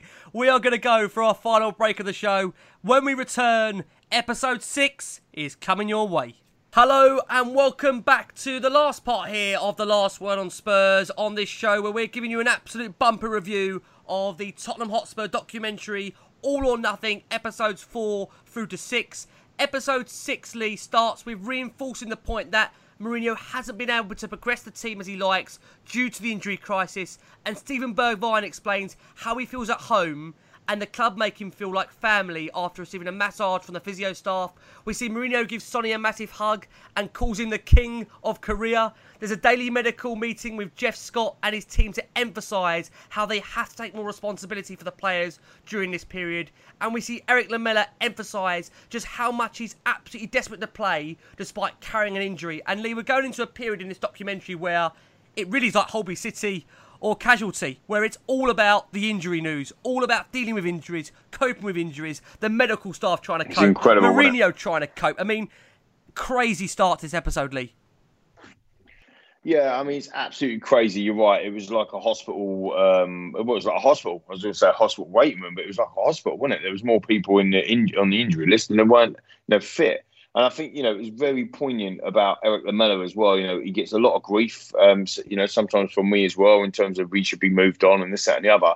He has been dogged with injuries throughout his career, some really big ones as well. But the desire, we just talked about attitude and behaviour, and the desire from Danny Rose, complete opposite with Eric Lamela. And that's why you like him, and that's why you want him in the team, and that's why he's still in and around the squad and still plays for Tottenham, because yes, he might dither on the ball, and yes, he might not make the right decisions sometimes, and mate, he's not a world-class player. But in terms of the attitude and what he wants to do, he wants to play for the football club, don't he? And he loves the football club. He wants to play for the football club, and even though he's got a niggling injury, he wants to play. And I think that goes a long way. The whole attitude piece goes a long way. But in terms of the injuries, I mean, anyone that's watching this now or has watched episode 6, anyone that sits there and says to me, we should have been doing better on the pitch. Come on. We had so many injuries at that period of time. It was ridiculous. And I love the way Jose explains it, I think, in a press conference when he talks about the duvet. You might come on to this, but he talks about, it's like we're in bed, we've got cold feet, so we put our cover over the duvet over our feet to warm them up, but then, our body gets cold. So then we have to pull it back over. And it's kind of like, it's just kicking the gut. But, I always say, you have to go through bad times in order to get to the good times. You have to go through pain in order to get glory. And I know it's all about to dare is to do. And, game is about glory. I'm pretty convinced now, if I wasn't already before, that we're going to see the glory again under this football manager. And but we've had to go through some pain, and I think that's what brings everybody together. That's what brings that team spirit and that team family feel back together, because we've had to nurse not only through all of the injuries but everything else that's been going on, and we've got through it. I think that was the reasons why we've seen Jose react in the way that he has on certain things, like when we qualified for Europa League and all that sort of stuff. So, I think that it was an explosive episode for me, again, giving insights into how much pressure, I've said it 3 or 4 times now, the medical staff and behind the scenes are, and actually how big their team is, Rick. They've got a big team. He's got like 9 massive people, team. I think, working massive team for Jeff. Under Jeff. And I thought that was quite interesting. Where's the massive team working under Steve? Everyone talks about transfers as the most important thing. He had one person. We see no scouting network, do we? We see no scouting network. It's a great point. Where's the scouting network? Where's the silos? Where's the data that they're getting from these areas? It must be coming. It's a fantastic point. But actually, when you look at the medical staff, we've got 9 of them. So, I thought that was quite interesting to pick up on as well. But, Holby City, mate, spot on. It's a cracking point you mentioned there about Steve Hitchen. We might see more, like I say, in future episodes. But one of them, again, touching moments in this one, Jay, coming around to you, is we see Lucas Moura sneak his way into a Spurs tour where, he surprises a young Brazilian fan who runs up to him for a hug. And then we later see the Amazon cameras go to Moura's house where he says he has the opportunity to make history at Spurs. He shows that Champions League semi-final ball and where it is in his house, and he describes that game as the best game of his life. I mean, tell us, Jay, for you, that emotional connection, that part, I have to say, firstly, because that kind of was later on in terms of his house, but the introduction of, him coming into the tour was a lovely moment for the little kid, wasn't it? Yeah, exactly. And it shows you kind of the power of football, really. I mean, there's not many walks of life where you can kind of have that impact on someone in making their day like that. And Lucas Moura does seem like a genuinely really nice guy. It was obviously really nice to see that sort of moment. But look, I mean, when he was speaking about the Champions League semi-final and what an amazing achievement it was, and as a player, you want to win the Champions League, and that's the big one. It just killed you when he kind of spoke about it. We'd lost, and of course, he didn't get to play. It absolutely killed you, and that's one thing where, with a lot of these players, we have become very emotionally attached to a lot of them, and it would be absolutely devastating. We've already seen Pochettino, as Chris said, we've already seen Pochettino leave, Vertonghen leave, and Eriksen leave without winning a trophy. And that's why we need it, because, we've got all these players that we absolutely love, the likes of Harry Kane, Heung-min Son, Dele Alli, all players that we love, and we want to see them lift the trophy, not just for us as well as supporters, but we want to see their hard work for the club, their love for the club and all they've done for the club. We want to see them rewarded and getting that trophy and having that kind of that moment with Spurs where they've actually gone and won something. And that's where it'd be really, really devastating if the likes of those players don't win that trophy. So, that is really the focus now for Spurs, going and winning that trophy. As we've mentioned, it's it has been so long since we've won that trophy, and I feel as though there is kind of that real lack of belief at the club. But Mourinho, I think, is kind of that man to bring that belief. But yeah, really nice moment involving Lucas Moura and that supporter. And as I said, it was obviously difficult to watch him talk about the Champions League final, but hopefully we'll see them lift from Super Wales soon. Yeah, I totally agree. Coming round to you, Chris, talk about trophies, it means I have to come round to you. We see Mourinho explain to not have any lack of complacency ahead of the FA Cup match against Southampton, where he tells the squad they're just 2 games away from an FA Cup quarter-final. He said, again, one of the points I find fascinating, Chris, from the outside looking in, it's perhaps a surprise that England captain Harry Kane is not the skipper of Spurs, where he's undoubtedly, the star player. However, from this footage from All or Nothing, what we do see, I think, is how impressive Hugo Lloris is as a leader. And, in contrast, we see Lloris speak brilliantly at half-time in the FA Cup win over Southampton, and it's clear that his teammates, they really do hang on his every word. And, Mourinho at half-time in that game really emphasised the point that the players, they have to give more. They have to feel that they're going to give more. And he tells Sonny and Lucas to have more objective and faster decisions in their play. And, after the game, we see Mourinho tell the squad that, if they make a lot of noise, they'll get an extra day off. We see Moura going absolutely mad with the trolley and making noise. And it's just, again, Chris, a real behind-the-scenes thing there, because as fans, I think Hugo Lloris, he's overlooked a lot in terms of this word captain, leader. And, everyone says, he's won trophies, with France, and, he's a World Cup winner. But we do see, Chris, there, really, just how much he does give to that dressing room. I loved it. Absolutely loved that scene. To see Hugo Lloris all fired up, telling the players to take responsibility at half-time. You've got Jose Mourinho in there saying that, we need to believe and we need to have the mentality. Jose Mourinho even said as well at half-time that the players need to feel more, and you have to feel, and if you're not ready, it's better off not to come. And I thought that was a wonderful thing to say at half-time, to just get the players really G'd up and say, look, if you don't want to play here, then don't turn up, because, we want every single player to be given 100% whenever we put that, whenever the players put that shirt on. And to have a real leader in Hugo Lloris, really shouting, very, very passionate, saying to the players, come on, you've got to have responsibility, for your actions in the second half and, go through to the next round. And when you've got a leader like Lloris and you've got a leader like Jose Mourinho, with them two, it's hard to not believe that Tottenham will go forward, with leaders like that. I totally agree. I really do. And like I say, one of the fascinating things also, coming around to you, Lee, is that we see Mourinho tell the squad, if they can beat Aston Villa, they can still finish in the Champions League places this season. And then we see Ben Davies discuss his rehabilitation from injury, with Mourinho explaining his importance to the team, as he's a left-sided centre-back that can play on the inside. And I think it's important to make this reference that, with Ben Davies on this show, I think, me personally, I don't give Ben maybe anywhere near the credit he maybe deserves, because I've always been a man that loves to see, real fast, fluid, attacking fullbacks. Swashbuckling is the reference I use, that are going to bomb forward. To be fair with Ben, as I've always said, gentle Ben, reliable, dependable, a 6 or 7 out of 10 a week. Maybe not always going to tear it up being a man of the match, but he's pivotal, isn't he, to Mourinho's plans by, that short clip we saw about Ben there in the Amazon doc. Yeah, 100%. And again, just echoing what Chris said about Hugo, I was really impressed with Hugo in these last couple of episodes, and the way that he took that kind of captain's armband back. And I didn't expect it to be like that, actually. That vocal, very impressive, very impressive. We've got a good guy there for sure. Hence why he's our club captain, clearly.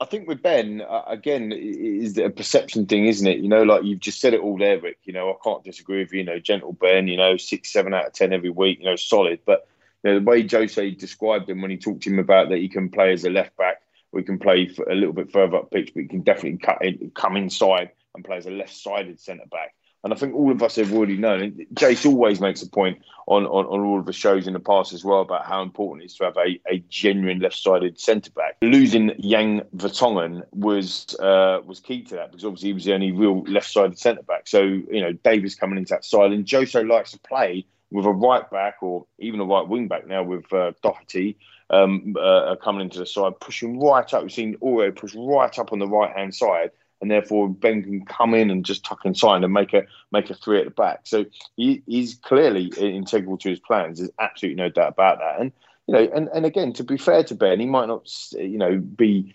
screaming and shouting and so on and so forth. But he does go about his business really, really well. And there's nothing wrong. We all of us, I think, in work or in life or in football, for example, you need dependable people.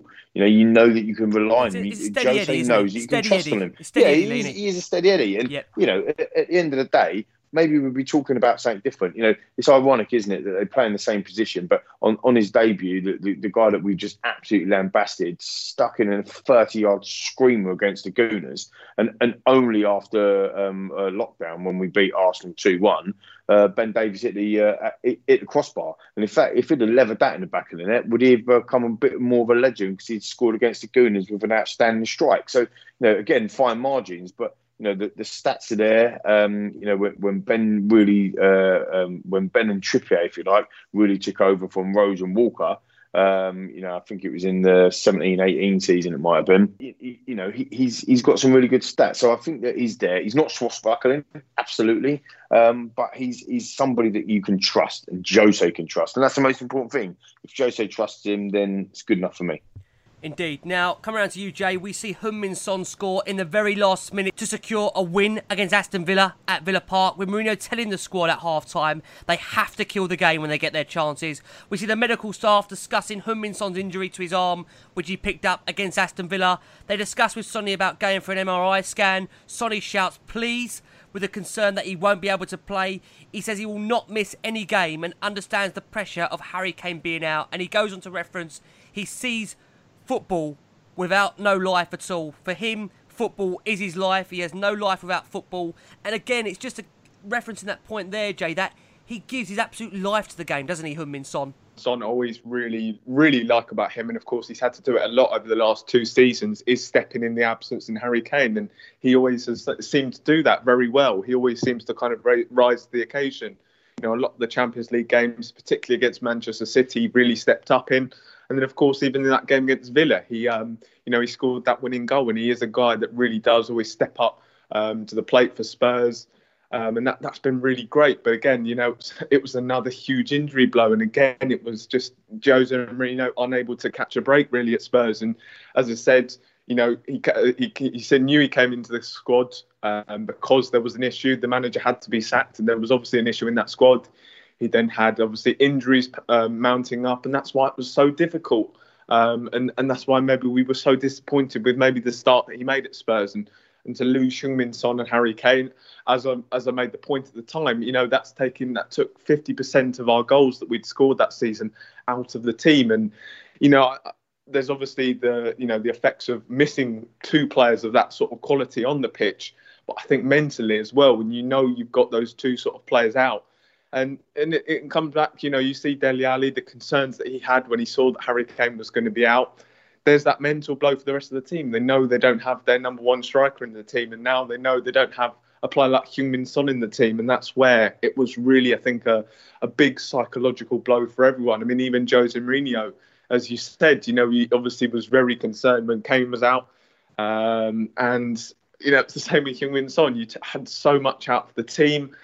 I think that's where I had a lot of sympathy for Jose Mourinho and understanding, and maybe why he was adapting. Mourinho is a guy who knows how to get results, and that's where a lot of the time, yes, we were so disappointed with the performances, but a lot of the time they were still getting results, and that's kind of where I always trusted Jose Mourinho, and I feel as though towards the end of the season we started to see, when he had those players back, we started to see better football. We started to see more effective football, and as I said at the time, that's where I had a lot of sympathy for him, because he had to deal with such big injury blows at the time.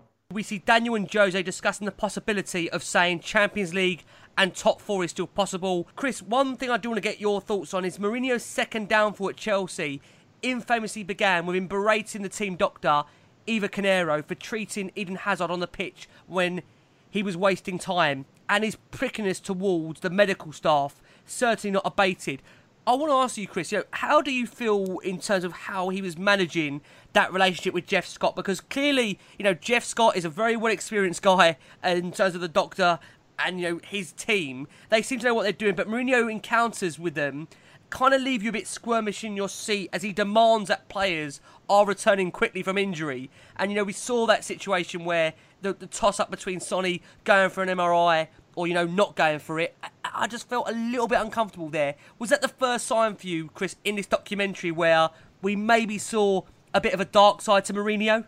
Being a manager, when we won that Aston Villa game, we were 1 point away from top 4. And then, of course, Heung-min Son was then, ruled out.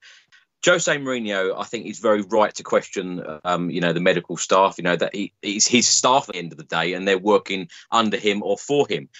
So he's right to question that. And of course, with the amount of injuries that we had at that time, Heung-min Son was a very, very important and vital player to the squad and the team. He got the winning goal at Villa Park, and it was just like another turning point in Tottenham's season where, a lot of the fans, I remember coming away from that game thinking, finally, we've got another 3 points, we're 1 point away from top 4. Perhaps this is a defining point in Tottenham's season. We can finish in that top 4 again. We can get Champions League football. Jose Mourinho had been in charge at the club for 3 months or so. It was very important, to just keep winning. Daniel Levy, the staff Christmas do, like what we discussed earlier, had already given him that target of top 4 and a trophy in the season. Jose Mourinho is under a lot of pressure, gets a lot of pressure from the media and a lot of pressure from the fans as well, to constantly win. So I think he's very right, to question every single thing that he is told from one of his staff. And I think that he is just pushing people to know, what he can get away with and what he can't. And, to have a player like Heung-min Son to be ruled out, for that amount of time and to realise that Heung-min Son and Harry Kane are going to be out at the same time would have just been absolutely devastating news. So I think it was just Mourinho clutching at straws and just saying, look, is there anything that we can do? Is there anything that we can do to just keep him playing? And I think that he was fully right to do that.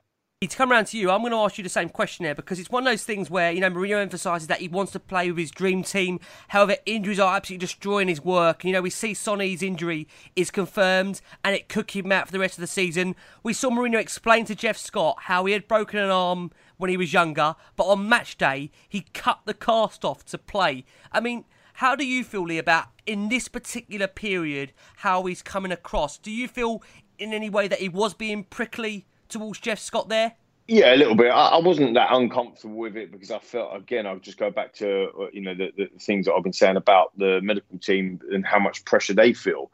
There's nothing wrong with putting pressure on, but I think Jeff said it in the previous episodes before, is that their sole purpose is to put the player first, their health and well-being first, and that's what they've got to do. But they've got to balance it as well with making sure that Jose gets what he wants. So I actually thought, again, it was good insight to see. It didn't make me feel uncomfortable. I don't think Jose was, in the heat of the moment, maybe he was suggesting, look, let's just get him to play. But like Chris said, I think, once all said and done, I think he realised that, the injury, I just don't think he could believe that after everything that had gone under the bridge already with Kane's injury and all the other injuries that we'd had, all of a sudden the man that's stepping up, and he was on fire as well, Son, playing really well. He scored against City, as we know. He scored 2 last-minute winners. We just referenced with Villa as well. I mean, he played majority of the game with that fractured elbow, didn't he? To be fair to Son, again, just absolutely gives it his everything. Love him so much.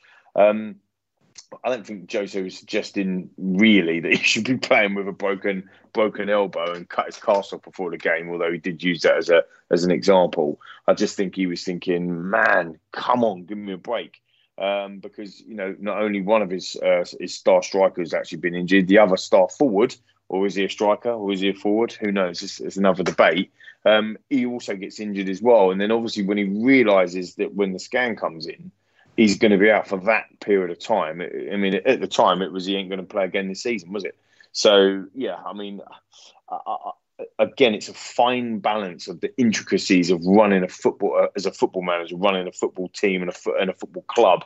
Again, I just thought it was fascinating. The physios are then turning their attention to getting Eric Lamela ready and fit to face RB Leipzig, with the Argentinian saying how desperate he is to help the team. And then we see the cameras go to Lucas Moura's house, as I referenced with Jamie earlier, where he explains he's had only good memories since he joined Spurs. The most special was Ajax, where he describes that as the best game of his life. And then the episode closes with Jose Mourinho running through the tactics for the first day against RB Leipzig, with Mourinho telling the squad It's all about mentality. As long as we have to defend with the 2 banks of 4, we defend with Dele and Lucas the same as you did with Aston Villa, and to play with confidence, ambition, and don't give away chances, we have a chance. His words are, they're going to give us chances to fuck them. They are aggressive on the counter-attack, with Mourinho again emphasising the most important thing is mentality. And we close the show by seeing Hugo Lloris lead the rallying cry in the dressing room before kick-off. And I'm sure, like I say, episode 7 will take us more into the fallout of that game and what's to come. But let's just quickly do a minute summary per person and what we've made of episodes 4 to 6. Jamie, coming around to you, give us your minute summary there of those episodes 4 to 6, and has your opinions changed from the first 3 we saw last week? Really interesting. There was a lot of content this time. Particularly the transfer stuff was really interesting to kind of get a look at, the discussions that go on in terms of the transfer. I think that the Eriksen stuff, and listening to kind of the negotiations that were going on, and Daniel Levy explaining what he wanted to happen from the situation, and then Eriksen, of course, having his turn to respond. I think it was really interesting to kind of get that insight. Jose Mourinho has, of course, come across really well, and he's obviously a guy, I think now that a lot of people's perception on him will change, and kind of the way that he goes about conducting himself as a manager. But he's shown that he really is still very motivated to be a top manager, and I still think that he's shown signs that he's got that potential to go and do something special with Spurs next season.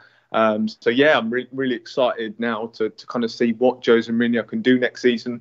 And of course, there's plenty more to come from what's going to happen, in the next coming episodes. Let's go round to you, Lee. What's your thoughts then? You've seen episodes 1 to 3. Now you've seen 4 to 6. Yeah, for sure. What anything changed in your mind? Has anything changed in your mind at all from the first 3 to what we've just seen? Can't get enough of it. I'm absolutely loving it. Imagine being able to, to do this every week throughout the rest of all of the other seasons. I mean, unbelievable. Maybe this should be something that Amazon do forever. For all football clubs. Who knows? But I mean, in terms of summary, I absolutely loved the Hugo references that we've made and what you see in the 4, 5, and 6 episodes.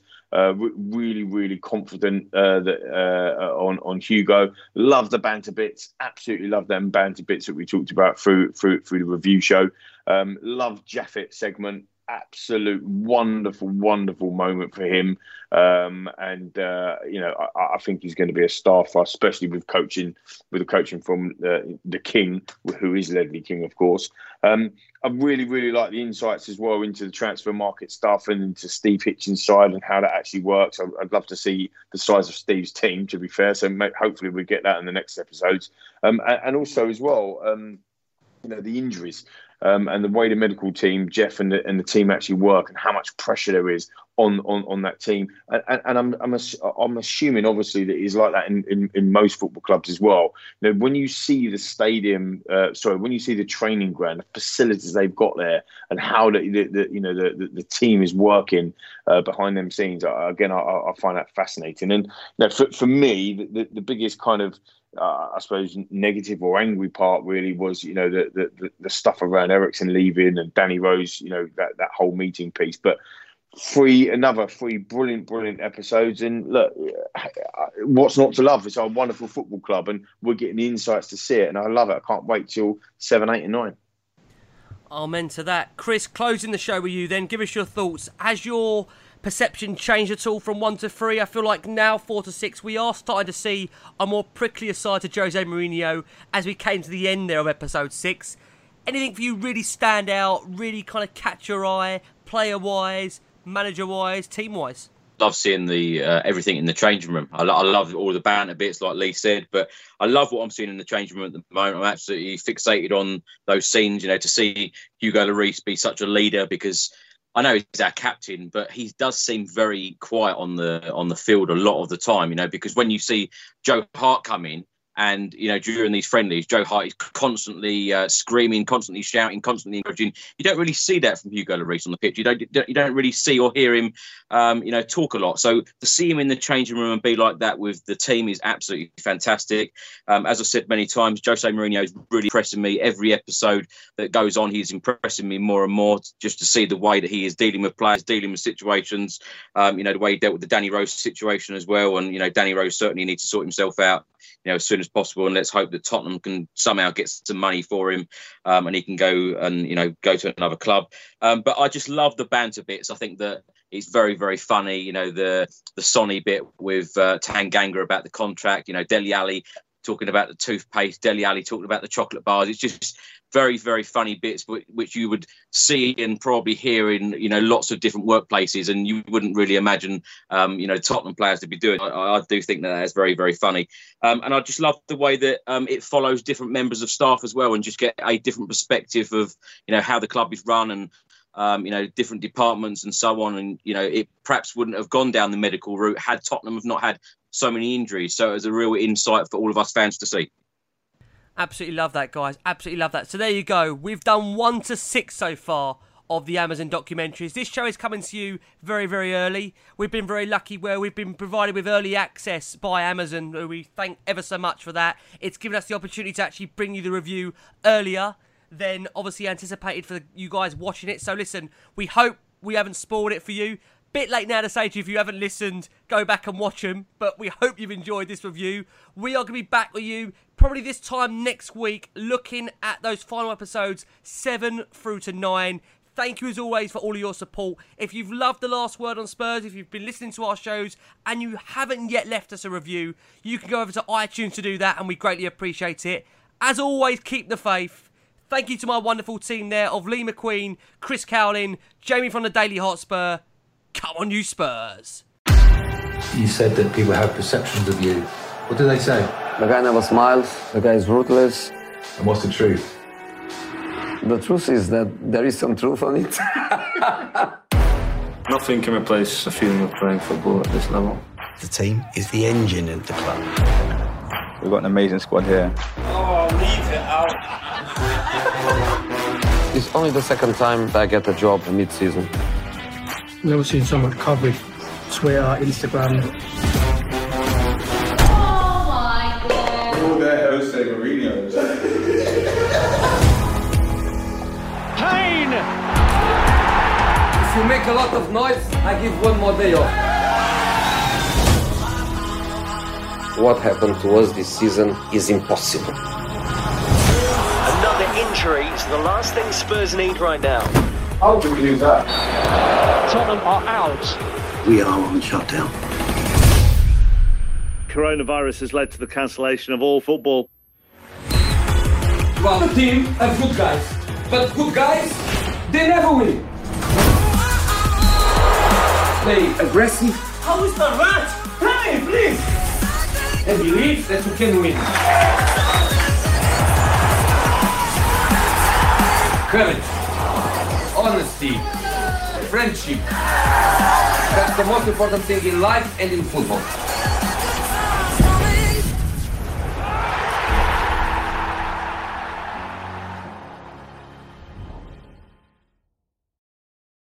Sports Social Podcast Network. Okay, round 2. Name something that's not boring. A laundry? Ooh, a book club. Computer solitaire, huh? Ah, oh, sorry, we were looking for Chumba Casino. That's right, ChumbaCasino.com has over 100 casino-style games. Join today and play for free for your chance to redeem some serious prizes. ChumbaCasino.com. No purchase necessary. Void where prohibited by law. 18+ terms and conditions apply. See website for details.